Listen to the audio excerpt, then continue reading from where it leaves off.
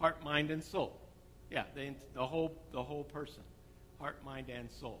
And so I hope that clarifies it up. It is kind of a semantics game, but I think it's important because it's philosophical. That Jesus wants to transform our mind. And as R.C. Sproul said, without the changed mind, there is no changed life. Because it's the mind that's going to change the way we feel. The way we think affects the way we feel. More so than the way we feel affecting the way we think.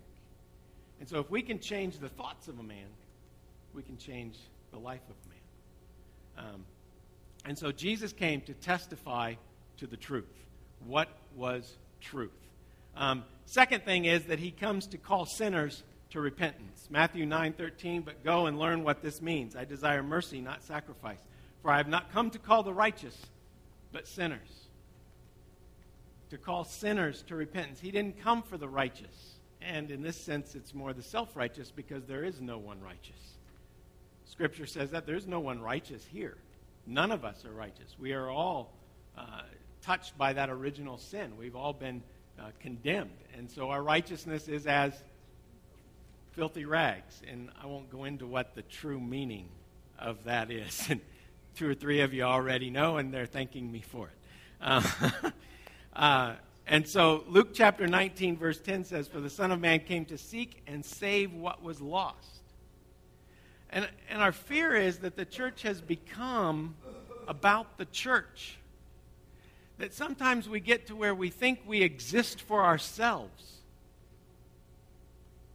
So that I feel comfortable. So that I like what's going on. So that I am entertained or that I feel good about myself or my church or the people around me as I leave.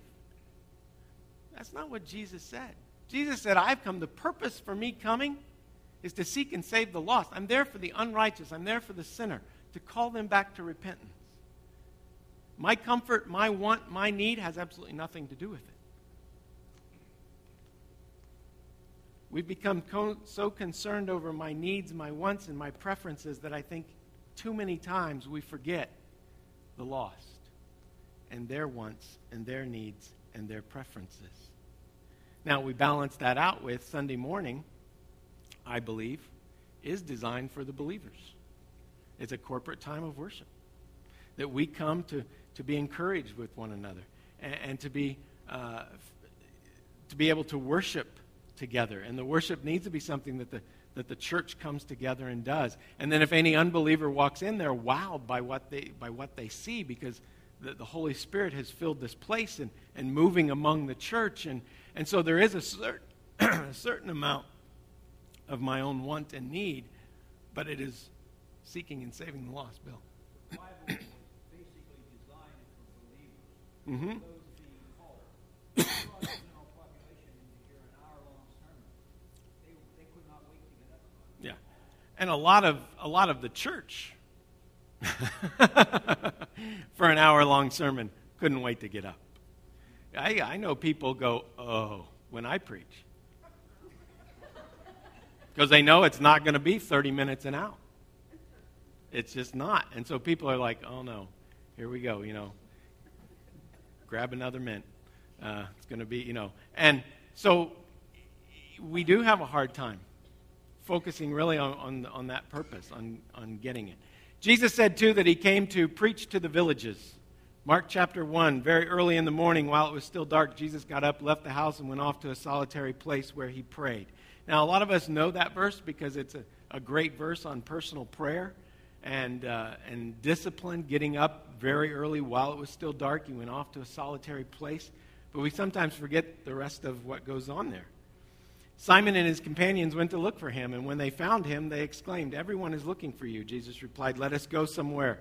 Let us go somewhere else, to the nearby villages, so I can preach there also. That is why I have come.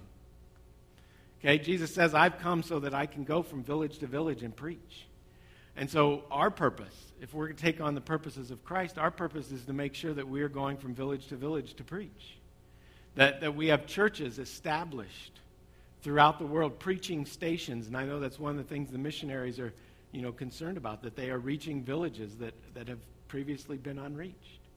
We don't have much of that here in the United States. I don't know that there's probably a 1 square mile section that hasn't been reached or preached to within the United States. Maybe some. But we are inundated with churches. Fort Wayne, Indiana, my home, nickname is City of Churches. Because if you look at the skyline, it's all steeples. Few big buildings, but it is just steeples everywhere. Church on every corner, restaurant in between the two churches. Restaurants figured out it's a good place to go, City of Churches. People eat. And so we need to be about preaching. We need to be about preaching to the villages and making sure that the gospel is there. We have a responsibility to make sure that the gospel is taken to other areas. Jerusalem, Judea, Samaria, and the ends of the earth. It's why Jesus came. It's why we exist. Number 4, Jesus came to establish his church. Matthew 16:18, Jesus replied, "Blessed are you, Simon, son of Jonah." This was Peter he was talking to. "For this was not revealed to you by man, but by my Father in heaven. And I tell you that you are Peter. On this rock I will build my church, and the gates of Hades will not overcome it." Jesus came for the purpose of building his church. And he will build it. I don't have to build it. You don't have to build it. We are just faithful and obedient to the commands he has given us, and he will build his church. Jesus planned on accomplishing this task of world evangelism by establishing his church, his ecclesia, which is the Greek word that basically means community. He's going to establish his community of believers who would continue to operate according to his purposes. And that's his reason for starting small. Because if he was just going to come in and just blow everyone out of the water with miracles and healing and his... Would he not start in Jerusalem, start in the big cities and just blow everything out and just be incredible and draw these big crowds? We don't see him doing that because he says, "I'm going to establish my church." And at that point, it was going to be 12 leaders and about 108, 110 other people, disciples. Because after Jesus left, there were about 120 people in the upper room after he left on the day of Pentecost. When the Holy Spirit came in Acts, there were about 120 gathered there. And so he started with a church of 120. After 3.5 years of ministry, he had 120 believers that were sold out, that were ready to go and do whatever he called and commanded. And so he was establishing his church. Number 5 is he wanted to expand his base of workers. Luke chapter 10, after this, the Lord appointed 72 others and sent them 2 by 2 ahead of him to every town and place where he was about to go. He told them, "The harvest is plentiful, but the workers are few. Ask the Lord of the harvest, therefore, to send out workers into the harvest field. Go, I am sending you out like lambs among wolves. Do not take a purse or a bag or sandals, and do not greet anyone on the road." Just be about it. Get to the next village. Get to the next place. Don't stop. Don't dawdle. Don't worry about what you're taking, where your next meal's coming from. Just get about the business. And it's interesting that he went from 12 to 72. Which means 72 minus 12 is 60, so each of the 12 had 5. So if each of the 12 were overlooking 5, that's how they got to the 72, and they sent them out in pairs. So at least at this point, he had 72 followers that he felt pretty confident in sending out to preach from village to village. And he gave them the authority to cast out demons, to heal the sick, to preach with authority. And so he wanted to expand his base of workers. I believe, you always get in trouble when you say "I believe," this to be a weakness of our church here, Community Alliance Church. I'm not talking church worldwide now. Just our own church. Jonathan probably showed up a little too early to actually record this for me because now this is going out. I don't know that we train up leaders very well. And I'm not speaking that that's your fault. That's my fault. I'm one of the leaders. That we need to be training up leaders, that we need to be expanding our worker base. And I'm not meaning nursery workers as viable and as important as that ministry is. I'm talking about people that I can send out into the street, into homes, into neighborhoods, to call people to repentance. I'm talking about people that can take 6 or 7 other people, whether they're unbelievers or new believers, and feel confident to walk in and say, let's talk about the Scripture. What's your questions? And let's dig in and let's go. I don't know how many of you feel comfortable. I know looking at some of you, you do, because you're one of the ones that you're doing it. But how many of us feel confident to have a person, to take a person and bring them along and expand the workforce? This is to pray for not workers, but to pray for helpers. That's the best translation of that. Jesus says the fields are white unto harvest. Pray for the Lord of the harvest to send out helpers. What does that mean? That means I'm going out, I'm praying that he sends people to come along with me. We're not praying for other people to go and me not. We're praying for people to come alongside me. That I'm going and I need helpers. I need to know who are those 2, 3, 4 other people that I'm going to be taking along with me. And then I'm going to be training them. I'm going to be discipling them. And that someday they too are going to have 2 or 3 others that they're going out. And we expand the workforce. Make disciples who make disciples who make disciples who make disciples who make disciples.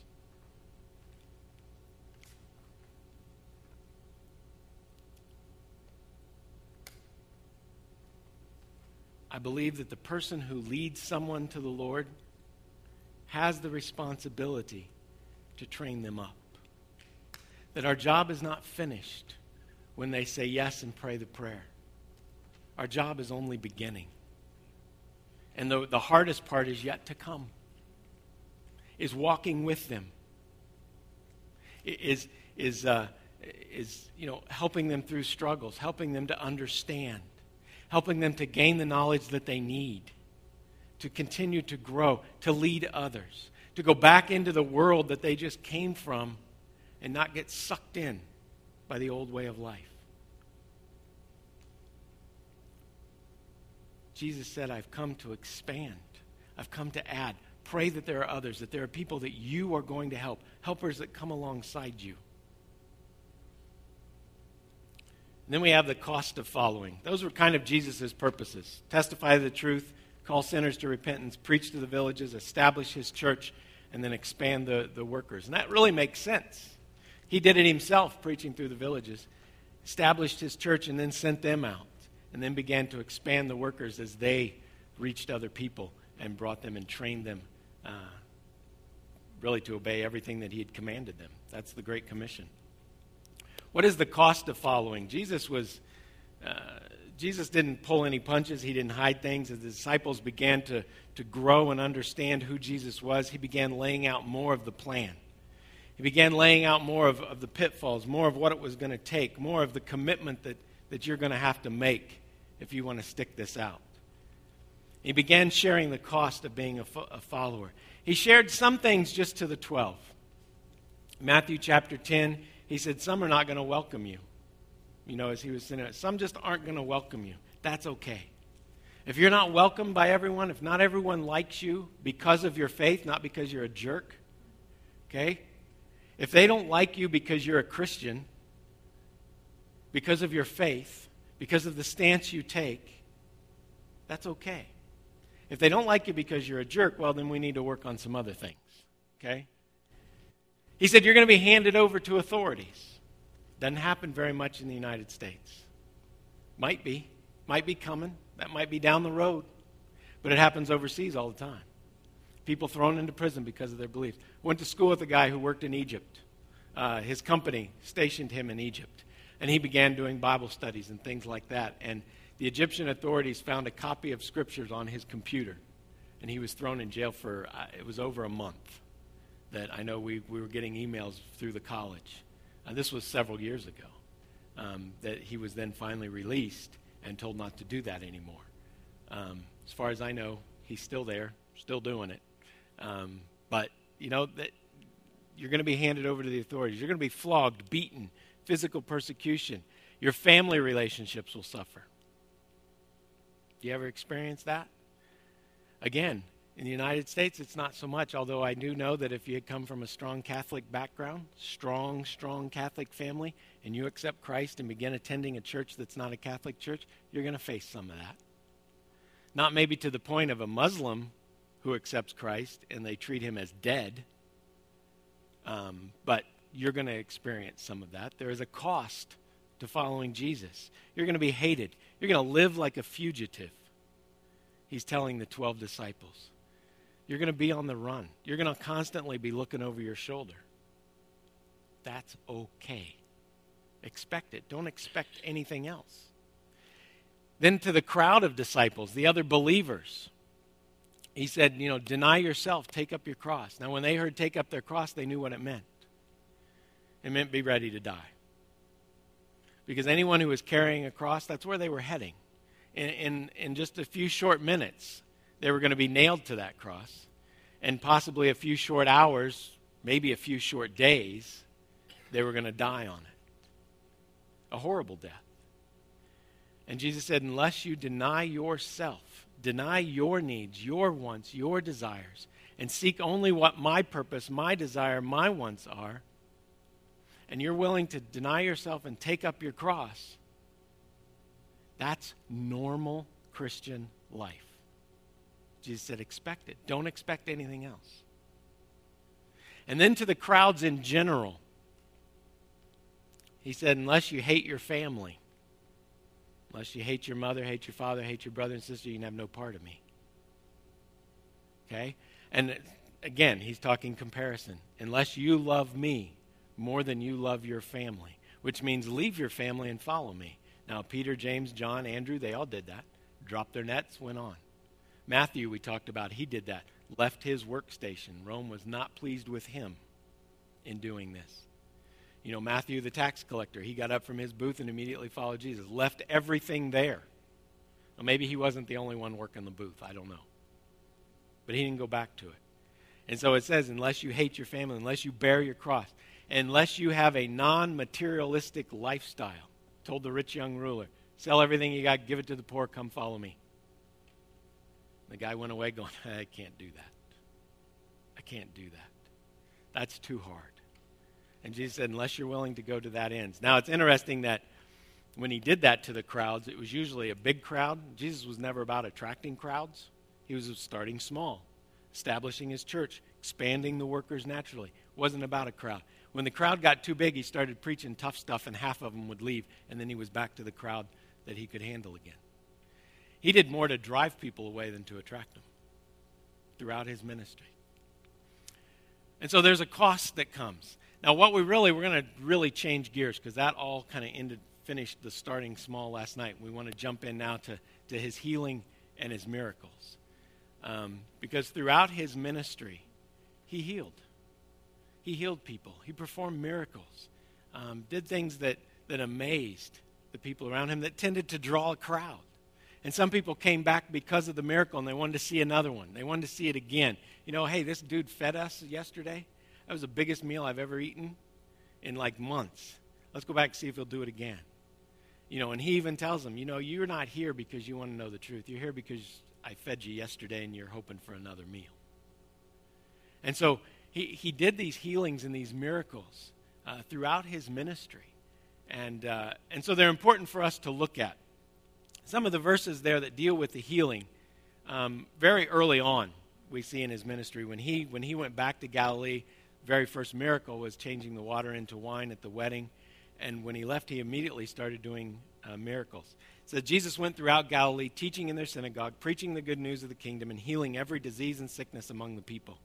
News about him spread all over Syria, and people brought to him all who were ill with various diseases, those suffering severe pain, the demon-possessed, those having seizures, and the paralyzed, and he healed them. Large crowds from Galilee, the Decapolis, Jerusalem, Judea, and the region across the Jordan followed him.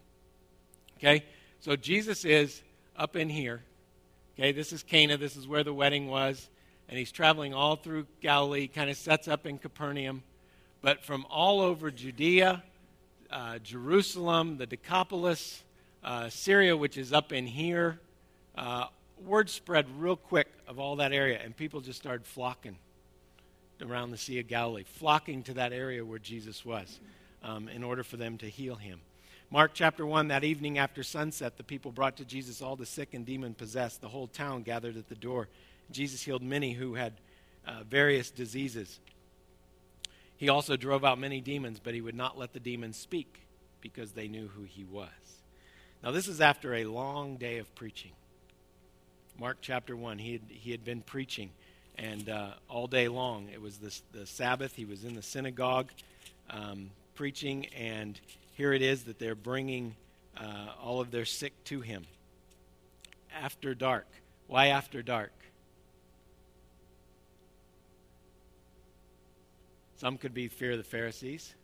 Although at this point, Pharisees weren't that big of a threat. He was just starting out. This was just a cool thing at this point. Sabbath was over. Remember, it was a Sabbath day. The Sabbath is now over. They could actually pick up the sick and bring them. Before, it was against the law to carry the sick. Because it was the Sabbath, you weren't allowed to work. So as soon as the sun set, as soon as it was dark, they all went back and they picked the ones who were immobile, were lame, couldn't walk, couldn't fend for themselves. They picked them up and then brought them to Jesus after the Sabbath. Because then it was lawful to bring the sick to Jesus. Yeah? Why does he say so often that he did not want the individual? I'm going to get to that. I knew that was going to come up because it was a question I had.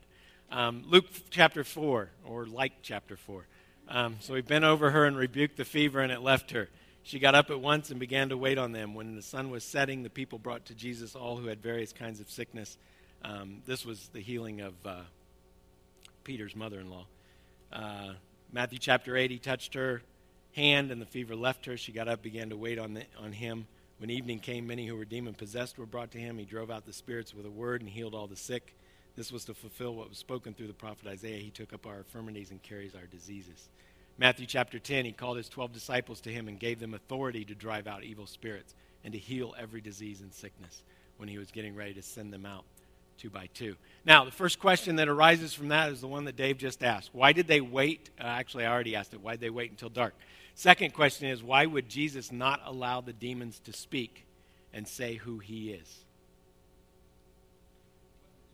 Wasn't his time yet.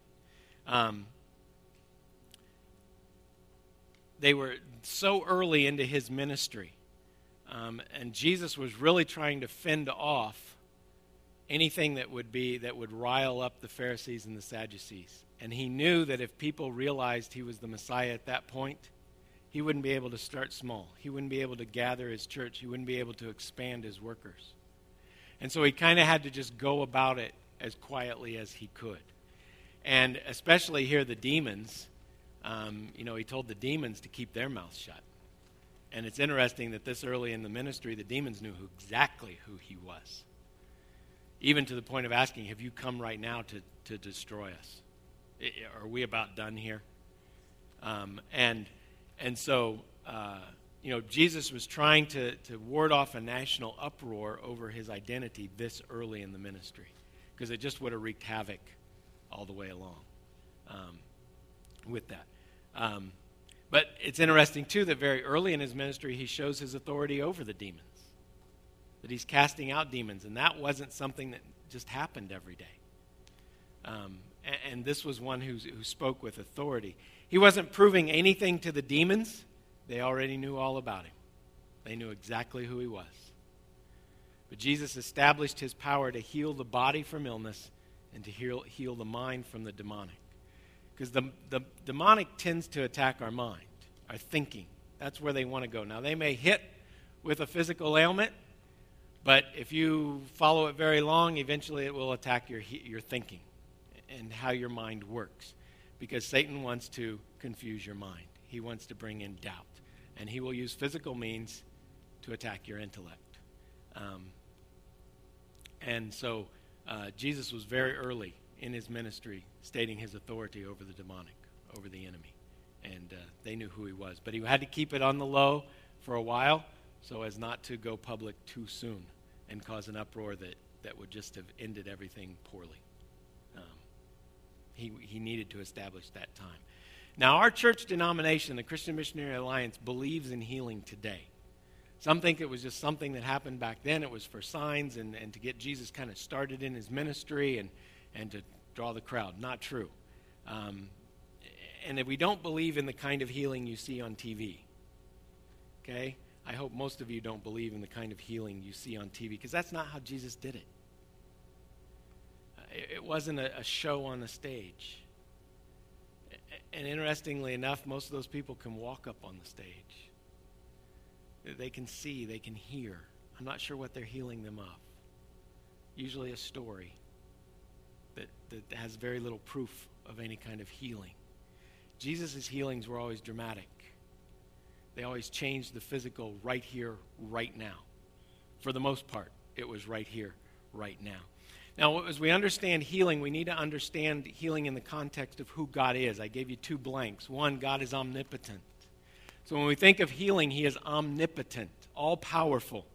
He is capable of healing any illness, any and every. And we talk in these first few verses that as he started out, he was healing all. Anything that was brought to him, he was able to heal. Anything that came to him, he was able to touch, able to speak, able to do whatever necessary, whatever he saw fit to do, and that disease was taken care of. That illness was gone. The lame walked, the blind saw, the deaf heard, the mute talked. We also have to understand that he is all-powerful, but he's also sovereign. That he is in ultimate control. That he has a right to do whatever he chooses, whenever he chooses, and however he chooses. And so there are times that we've experienced people not being healed. Prayed for healing, believed in healing, believed God could heal, have seen God heal before. God chose not to because he's sovereign. And we're okay with that. We have to be okay with that. That sometimes God chooses not to heal. We don't know why, but he's all-powerful. He's all-knowing. He knows. He has a plan, and this is fitting into his plan. Matthew chapter 15, leaving that place, Jesus withdrew to the region of Tyre and Sidon. A Canaanite woman from that vicinity came to him, crying out, "Lord, Son of David, have mercy on me. My daughter is suffering terribly from demon possession." Jesus did not answer a word, so his disciples came to him and urged him, "Send her away, for she keeps crying out after us." He answered, "I was sent only to the lost sheep of Israel." This is what he's saying. Now, a Canaanite woman is a Gentile, not a Jew, so it's not a child of Israel. And he tells her, "I was sent only to the lost sheep of Israel. I was sent only to the Jews." And the woman came and knelt before him. "Lord, help me," she said. He replied, "It is not right to take the children's bread and toss it to their dogs. Otherwise, it's not right to take what I have brought to the Jews, to Israel, and toss it to you Gentiles." Okay? It's not right for me to come in and I'm healing Jews and to then to go and heal someone else who's not Jewish. I've come to the lost sheep of Israel. I've come to the Jewish nation, is what Jesus is telling her. She won't give up. She comes back and says, "Yes, Lord, but even the dogs eat the crumbs that fall from their master's table." Jesus answered, "Woman, you have great faith. Your request is granted." And her daughter was healed that very hour. This is where I got the title for tonight, Jesus and Crumbs for the Dogs. Because we're not Jewish. Anybody in here Jewish? We are the Canaanite woman. We're the dogs. And Jesus says, "I have come," and it is a great faith that enables us to also experience healing. That Jesus has come that we might be healed. Keith Bailey is an Alliance pastor long ago. He said Jesus was implying no racial or ethnic discrimination in his answer. Rather, he wanted her to know that the blessing of physical healing by divine intervention was the unique privilege of a covenant people in proper relationship to God, and that he had come as the Messiah of Israel to fulfill the covenant with them. That if you believe in Jesus, then you are a child of God. And then we have the right, we have the privilege of healing. That it can be extended to us as well. Isaiah 53:4. "Surely he took up our infirmities and carried our sorrows, yet we considered him stricken by God, smitten by him and afflicted, but he was pierced for our transgressions. He was crushed for our iniquities. The punishment that brought us peace was upon him, and by his wounds we are healed. Physically, spiritually, mentally, emotionally, every aspect. We have the right to go to God and cry out for healing. Healing is provided for in Christ's death on the cross. It's part of the blessing. It's part of what we receive. It's part of redemption and salvation. And so we need to understand, as we're talking about this doctrine of healing, or this theology of healing, that God is omnipotent. He can heal anything.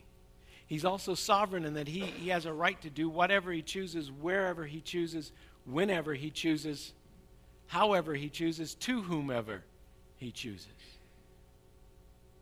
And that we by faith cry out as a child. You said that we as a denomination believe in healing. Mm-hmm. But you didn't explain what we believe in before. You didn't believe in the way the TV. Right. We believe that God still heals today, that we have the ability to come to him. And the elders and the laying on of hands, and as in James. And I think we'll look at that here in just a second. With that we do have, if any of you are sick, call the elders, they'll anoint with oil. There's a couple understandings of that word anoint, and we'll get to that in just a second. Chuck Swindoll gives us 5 principles regarding divine healing out of that book, Jesus. He says the first one is that the will of God is paramount, and we must respect it. Romans 8, in the same way the Spirit helps us in our weakness, we do not know what we ought to pray for, but the Spirit himself intercedes for us with groans that words cannot express. And he who searches our hearts knows the mind of the Spirit, because the Spirit intercedes for the saints in accordance with God's will. And we know that in all things God works for the good of those who love him. According to God's will, he's working for good to those who love him. And so we have to respect God's will when we come for healing. When we come seeking his touch, we have to respect his will. 1 Peter 5, and the God of all grace, who called you to his eternal glory in Christ after you have suffered a little while, will himself restore you and make you strong, firm, and steadfast. Okay, the God of all grace, after you've suffered for a little while. Suffering is part of God's will. We need to respect it and accept it. It's not get enough faith and God is obligated to heal. If you just had more faith, you'd be healed. That's not true. That's a lie. Because then somehow your healing is dependent upon you. And it's not. It's dependent upon God and his will. Yeah. That's preached a lot in a lot of other churches. It's all about your faith. Mm-hmm. You can't believe and get healed if you don't have enough. If you don't have enough. Right. And that's wrong. It does make you think it's all about you. Yep. And it's not all about you. Because what that says is if I summon enough faith, if I hit the meter high enough, if I get to that level, whatever that level is, then God's going to go, okay, you made it, go. And now I'll heal you. That's just not how God works. Thomas uses a statement about without faith, it's impossible to please God. Without faith, it is impossible to please God. But if we have faith in God, then we please him. That doesn't necessarily mean we're going to be healed, because we go back to God's will is paramount, and we have to respect it. Bill and then Sylvia. After the verse he quoted answers his question. Without faith it is possible to please him, because he that cometh to God must believe that he is, and he is the rewarder of those who diligently seek him.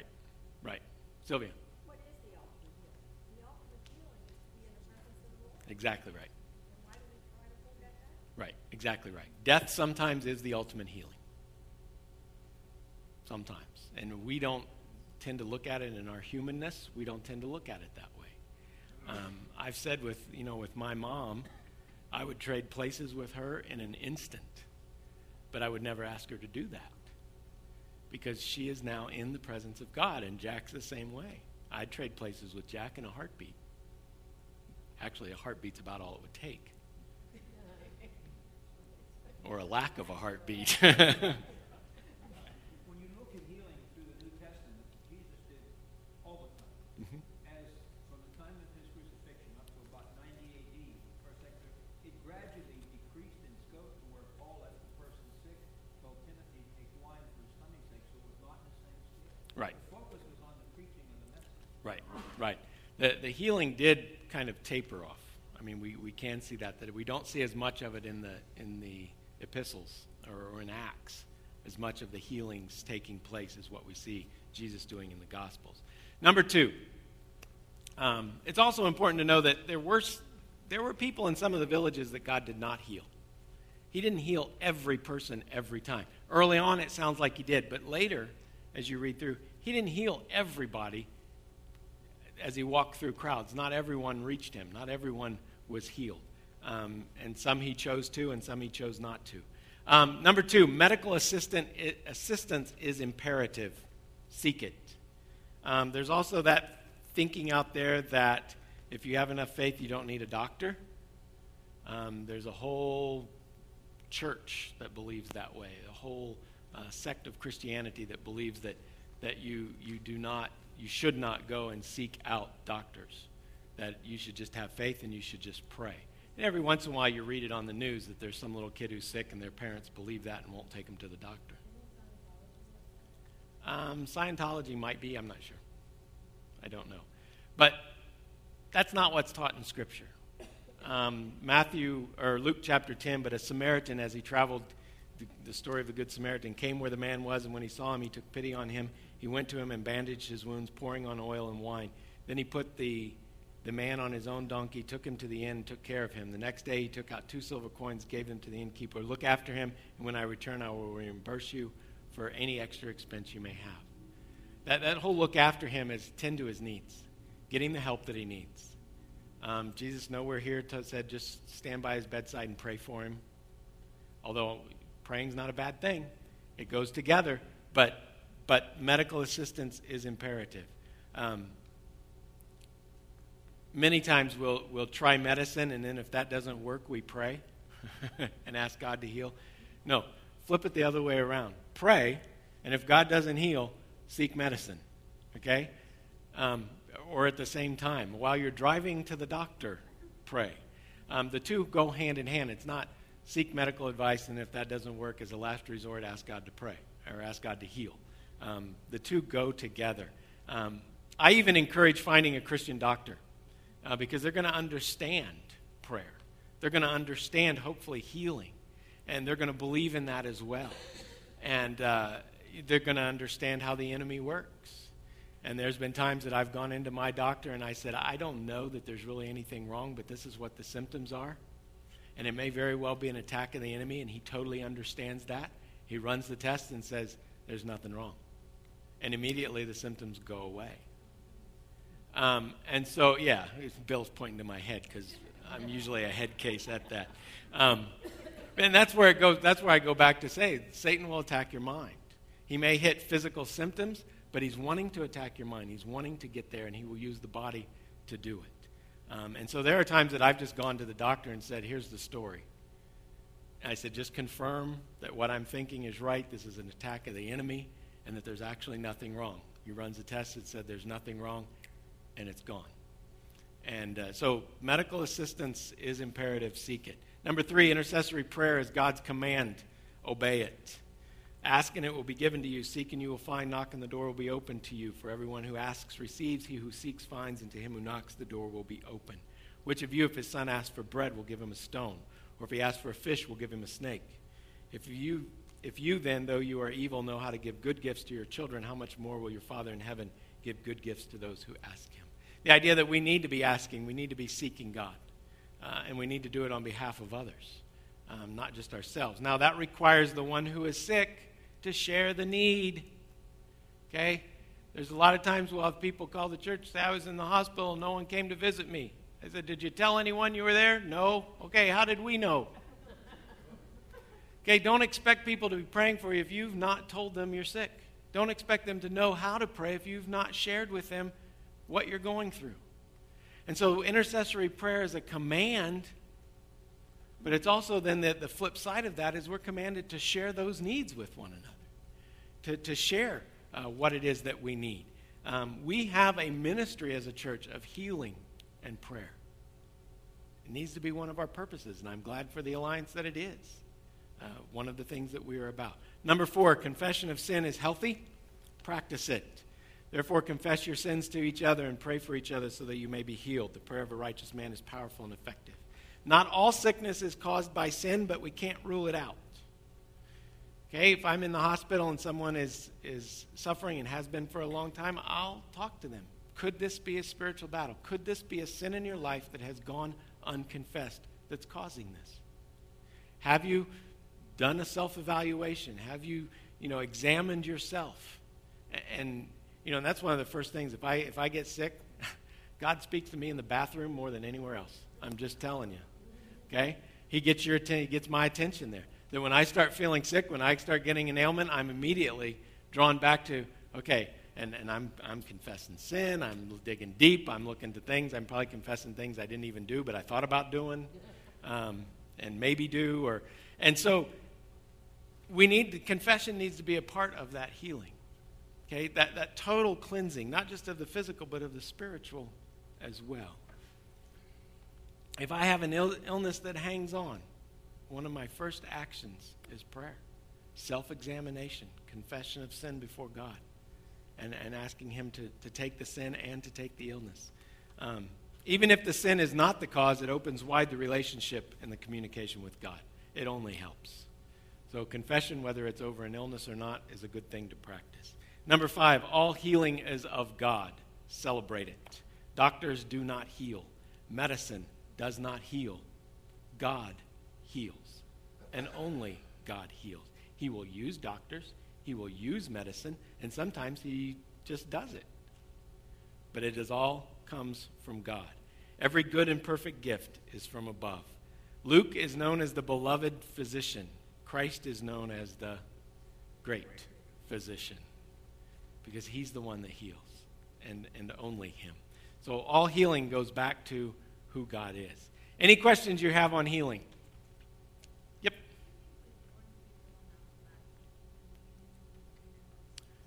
I think so. Whether they understand it or not, I don't know. I think, Denny always, or whoever is leading, always says, do we warn people enough about taking communion when we're taking communion and that whole self-examination? And it even says in Corinthians that some of you are sick because you've taken it wrongly. You've taken it with the wrong motive or the wrong attitude.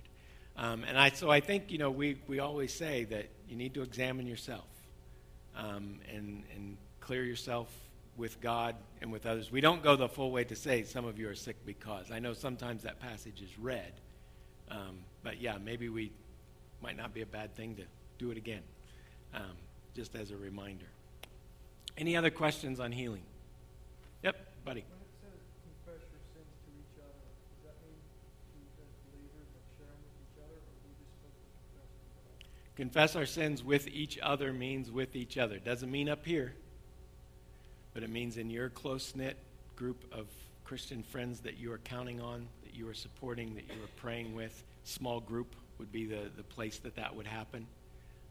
If you have that smaller group of intimate Christian believer friends that support you, hold you accountable, walk with you, you're doing life with them, that's where that confession takes place. Not necessarily up here. That we kind of worry that it's supposed to be up here, and that's not what it's talking about. The second statement right there proves that. The prayer of a righteous man is powerful and effective. He has to know what to pray for. Right. He has to know what to pray for. And so, yes, we confess to one another, but it is that small, intimate group, not the entire church. Miracles. We'll go through this pretty quickly. Jesus performed 36 miracles recorded by the gospel writers. 36 that we have, that we actually have recorded for us in those gospels. John chapter 20 wraps them all up. So Jesus did many other miraculous signs in the presence of his disciples, which are not recorded in this book, meaning John's book, not the whole Bible, just John's gospel. But these are written that you may believe that Jesus is the Christ, the Son of God, and that by believing you may have life in his name. So the miracles were there for a reason. Point people to God, to see his power, to see his authority, and to come to faith in him, to believe that Jesus is the Christ. These miracles were part of what drew the crowds because the word spread very quickly. And in that culture, miracles were used to validate the speaker. Because a lot of times someone would get up on a soapbox or a street corner or whatever, and they would begin preaching something, whether it was truth or not. And someone would say, give me a sign. Show me. Prove to me that you are worth listening to. And then they would have to perform something. They would have to do some sign that proved that they had authority. And so it makes sense that Jesus early in his ministry was doing that, because the people needed a sign. They needed something that would show his authority. And casting out a demon, pretty big something, because that wasn't always there. John chapter 3, now there was a man of the Pharisees named Nicodemus, a member of the Jewish ruling council. He came to Jesus at night and said, Rabbi, we know you are a teacher who has come from God, for no one could perform the miraculous signs that you are doing if God were not with him. You see, the miracles that Jesus was doing validated his authority, validated that he was from God. Now, many false prophets and teachers would use magic and sleight of hand to kind of get the same effect. But Jesus always outdid them. They, too, wanted to draw a crowd, give themselves credibility to the lies that they were teaching. But Jesus performed miracles to relieve pain. He performed miracles to relieve suffering and to teach about a God who cares for his people. Jesus wasn't there just to draw a crowd and make himself look good. He was there. Every miracle, every healing taught that God loved them, and that he could relieve the pain and the suffering. Now, what's a good definition of a miracle? Chuck Swindoll gives a pretty good one. It says, when God created all things out of nothing, he also devised laws of nature, such as gravity and thermodynamics, to give order and purpose to everything in the universe. While God, for the most part, allows this cosmos to work according to the laws of nature, there is never a time when he is not directly and personally involved in every detail of life. Sometimes, however, God dramatically defies the laws of nature in order to validate an event as divinely ordered. What's a miracle? God defying the laws of nature. Something that is not naturally going to happen, that could not normally just come about. But God stepping in and defying nature. And we see then, I listed for you the 36, as best we can tell, by the year of his ministry. Now you say that he was 3.5 years, and I have 4 years here. Right, that fourth year is the half year. Okay, so in the first year, he did 7. Some of them that stand out, and I'll just kind of point them out to you. I encourage you to go through and read through all of them. Just go from book, chapter, verse, and read through the miracles. But number 3, the healing the Capernaum demoniac in Mark chapter 1 says, for the first time, he showed his power over Satan. This man was possessed to the point of the man's personality was hidden, and the demon spoke through him. And so that person was so possessed by the demon that he was so deep in there that his personality no longer came through. That it was the demon that totally had possessed and used his body for his own wants. Okay, so that when a voice came out, it was the demon's voice, not his. Now, I don't know that it was music like in the movies where it was, that demonic voice. I doubt it, but could have been. But Jesus just spoke the same spoken word as if he was talking to the person. He just spoke to the demon, and the demon came out. And the people were used to demons being dealt with through spells and some magic cantation. Okay, that they would have to do something. They would have to, boil something. They would have to make some special potion, and that was how they got rid of the demon. Jesus just spoke, and that demon believed and was gone. He obeyed immediately. Jesus had authority in himself that the demons listened to. Everyone else who had ever done it had to go to authority somewhere else, had to go to some other source of authority to drive out a demon. Jesus just did it. And that interested the crowd.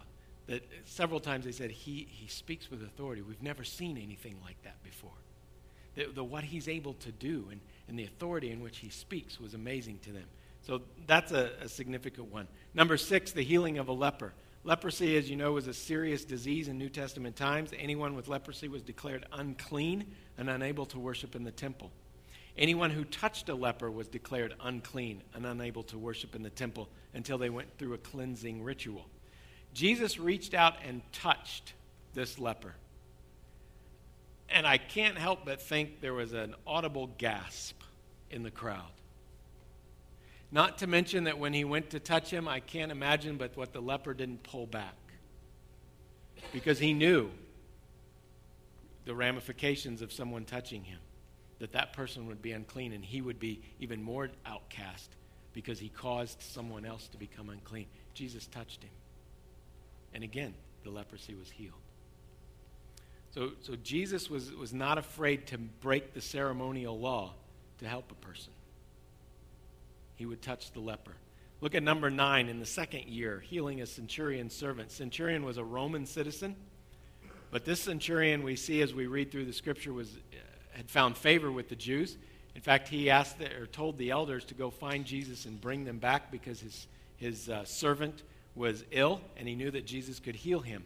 So the Jewish elders went, and while they were bringing Jesus back, the centurion sent even another servant and said, you know what, don't come to my house. I'm not worthy of you being in my house. Jesus, you are, I know who you are, and I'm not worthy for you to come into my house. If you just speak the words right from where you are, I know my servant will be healed. Jesus said, great faith. Your servant's healed. And it was at that point that he was healed. And people marveled. Even Jesus marveled at the amount of faith in that man, a non-Jew. Jesus doesn't have to be there.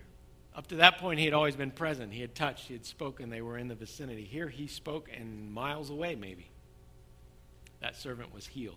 That was a whole new authority. Look at number 12, healing the Gadarene demoniac. All three synoptics record this. All three, Matthew, Mark, and Luke, record this. This was probably the worst case of demonic possession on record. Okay? Gadara, because they got out of the boat, right up, here's the Sea of Galilee. This whole region right in here is the country of the Gerasenes. And the Gadarenes would be from Gadara. And so about 6 miles from the Sea of Galilee is where the city of Gadara is. And so that whole region would be the Gadarenes. And so when they got out of the boat on the shores of the Sea of Galilee, there they were met with this demoniac, this man that was possessed by a demon, not just one, but many, because Jesus engaged him. He didn't need to, but he did. Jesus engaged for whatever reason. Jesus started a conversation with the demon. And he said, what's your name? And the demon said, my name is Legion. And we're told that it's because there were many of them. And we don't know how many, but a Roman legion was 6,000 soldiers. So this man could have, we know he had more than one, probably had a large number, and if Legion holds true, it could have been up to 6,000 demons in him. Okay, worst case in the history. Okay, the man was naked, lived in the cemetery among the tombs. He was strong as they had tried to chain him down, both his hands and his feet, and he would break the chains and run free and hide. And the demons would take him out into the tombs, and he would hide and live out there, basically destroying the man. When Jesus went to cast the demons out, because there were so many of them, they pleaded with him to give them permission to go into the pigs. Now, we tend to think that Jesus cast them from the man into the pigs. He didn't cast them. He just gave them permission to. Yeah, okay, if that's what you want to do, you go do that. Because a lot of people say, well, why would he kill the entire herd of pigs? You know, didn't that upset the farmers? And that would be, he didn't. He just gave them permission. If that's where you want to go there. And then, you know, the pigs ran down the hill, drowned in probably the Sea of Galilee, the entire herd. And the demons then had to go find somewhere else to live at that point. And so Jesus, the dealing with that demoniac is a little different than what we'd expect. One, he didn't just drive him to the pit, to Hades. They alleviated that man.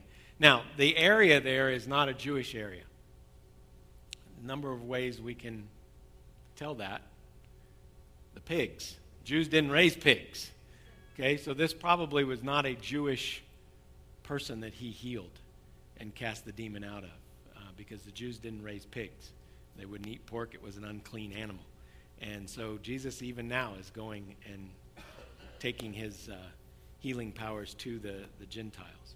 And interestingly enough, he told the man to do what? This man wanted to follow him, wanted to become part of the group.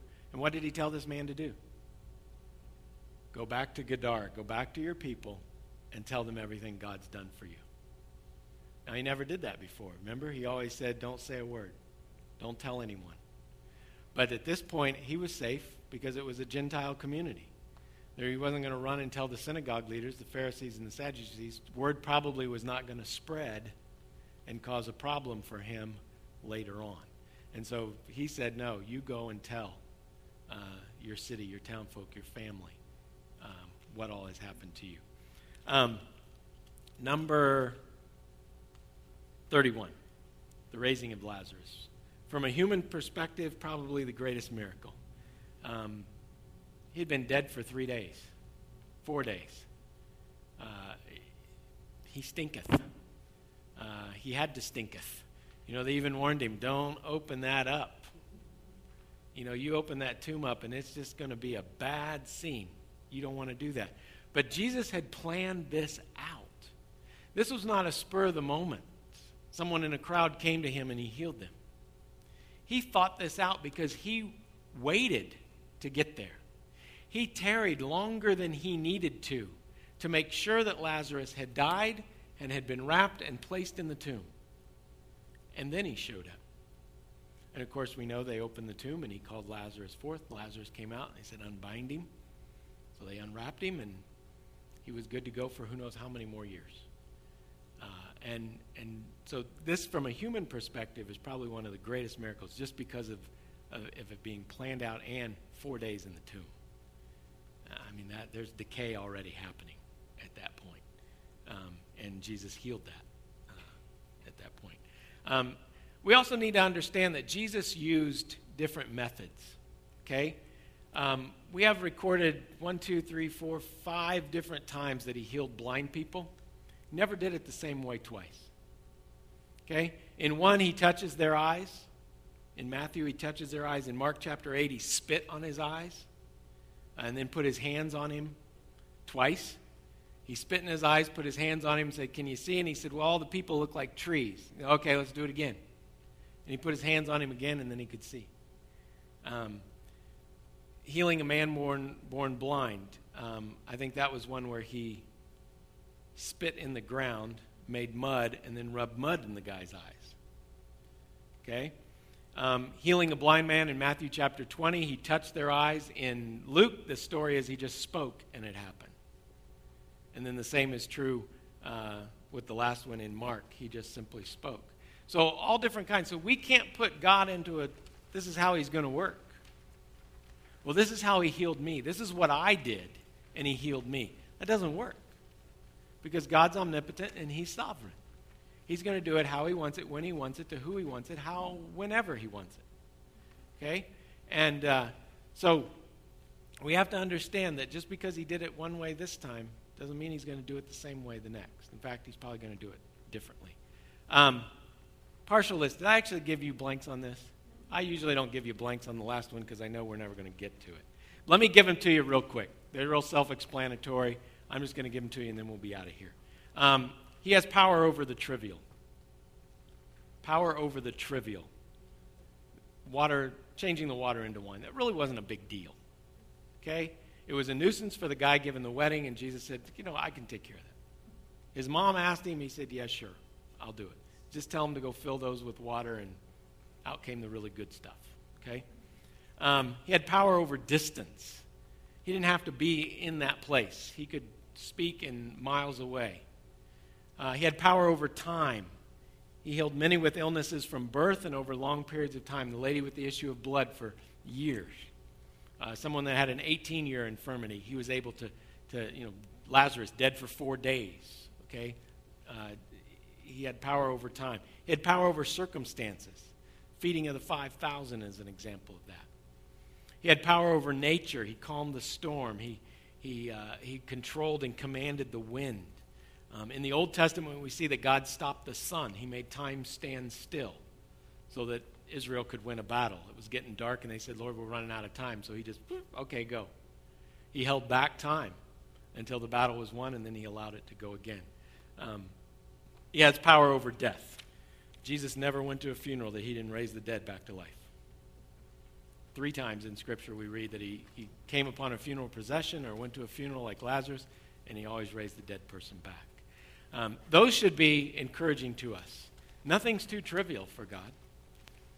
We can bring any need, any situation, any circumstance from any distance. I can pray here for my friend in California. Okay? God works in distance. We don't need to be present there. Over time, circumstances, over nature, power over even death itself. Those should all be encouraging. So next week we're going to pick up a little more, going back to a little more of the timeline and where he's at.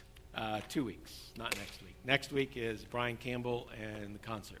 So you're going to want to be there for that, but then we'll pick up after that. All right, let's pray, and then we're out of here. Sorry for taking you so long, keeping you so long. We did get a little late start. So, Father, we thank you again that you're our God, that you love us, that you care for us, that you are still in the miracle healing business, and that, Father, you desire good for us, and you work everything to good, for the good, according to your love. Father, we just desire to see you work. We desire to be about your purpose. Father, to testify to the truth, to preach to the villages, to share with our neighbors. Lord, to disciple the church, to expand the workers. Lord, that's what you've called us to do. Father, give us the gifts, the courage, Father, the want to, rather than the ought to. Lord, that we would do what you have called us, that we would be obedient to you. Father, we are your church, and we are thankful for it, that you are our head, you are our leader. So, Father, now send out your church to do your work. In Jesus' name, amen. Amen. We will see you back. We'll see you next week, even though I won't be here.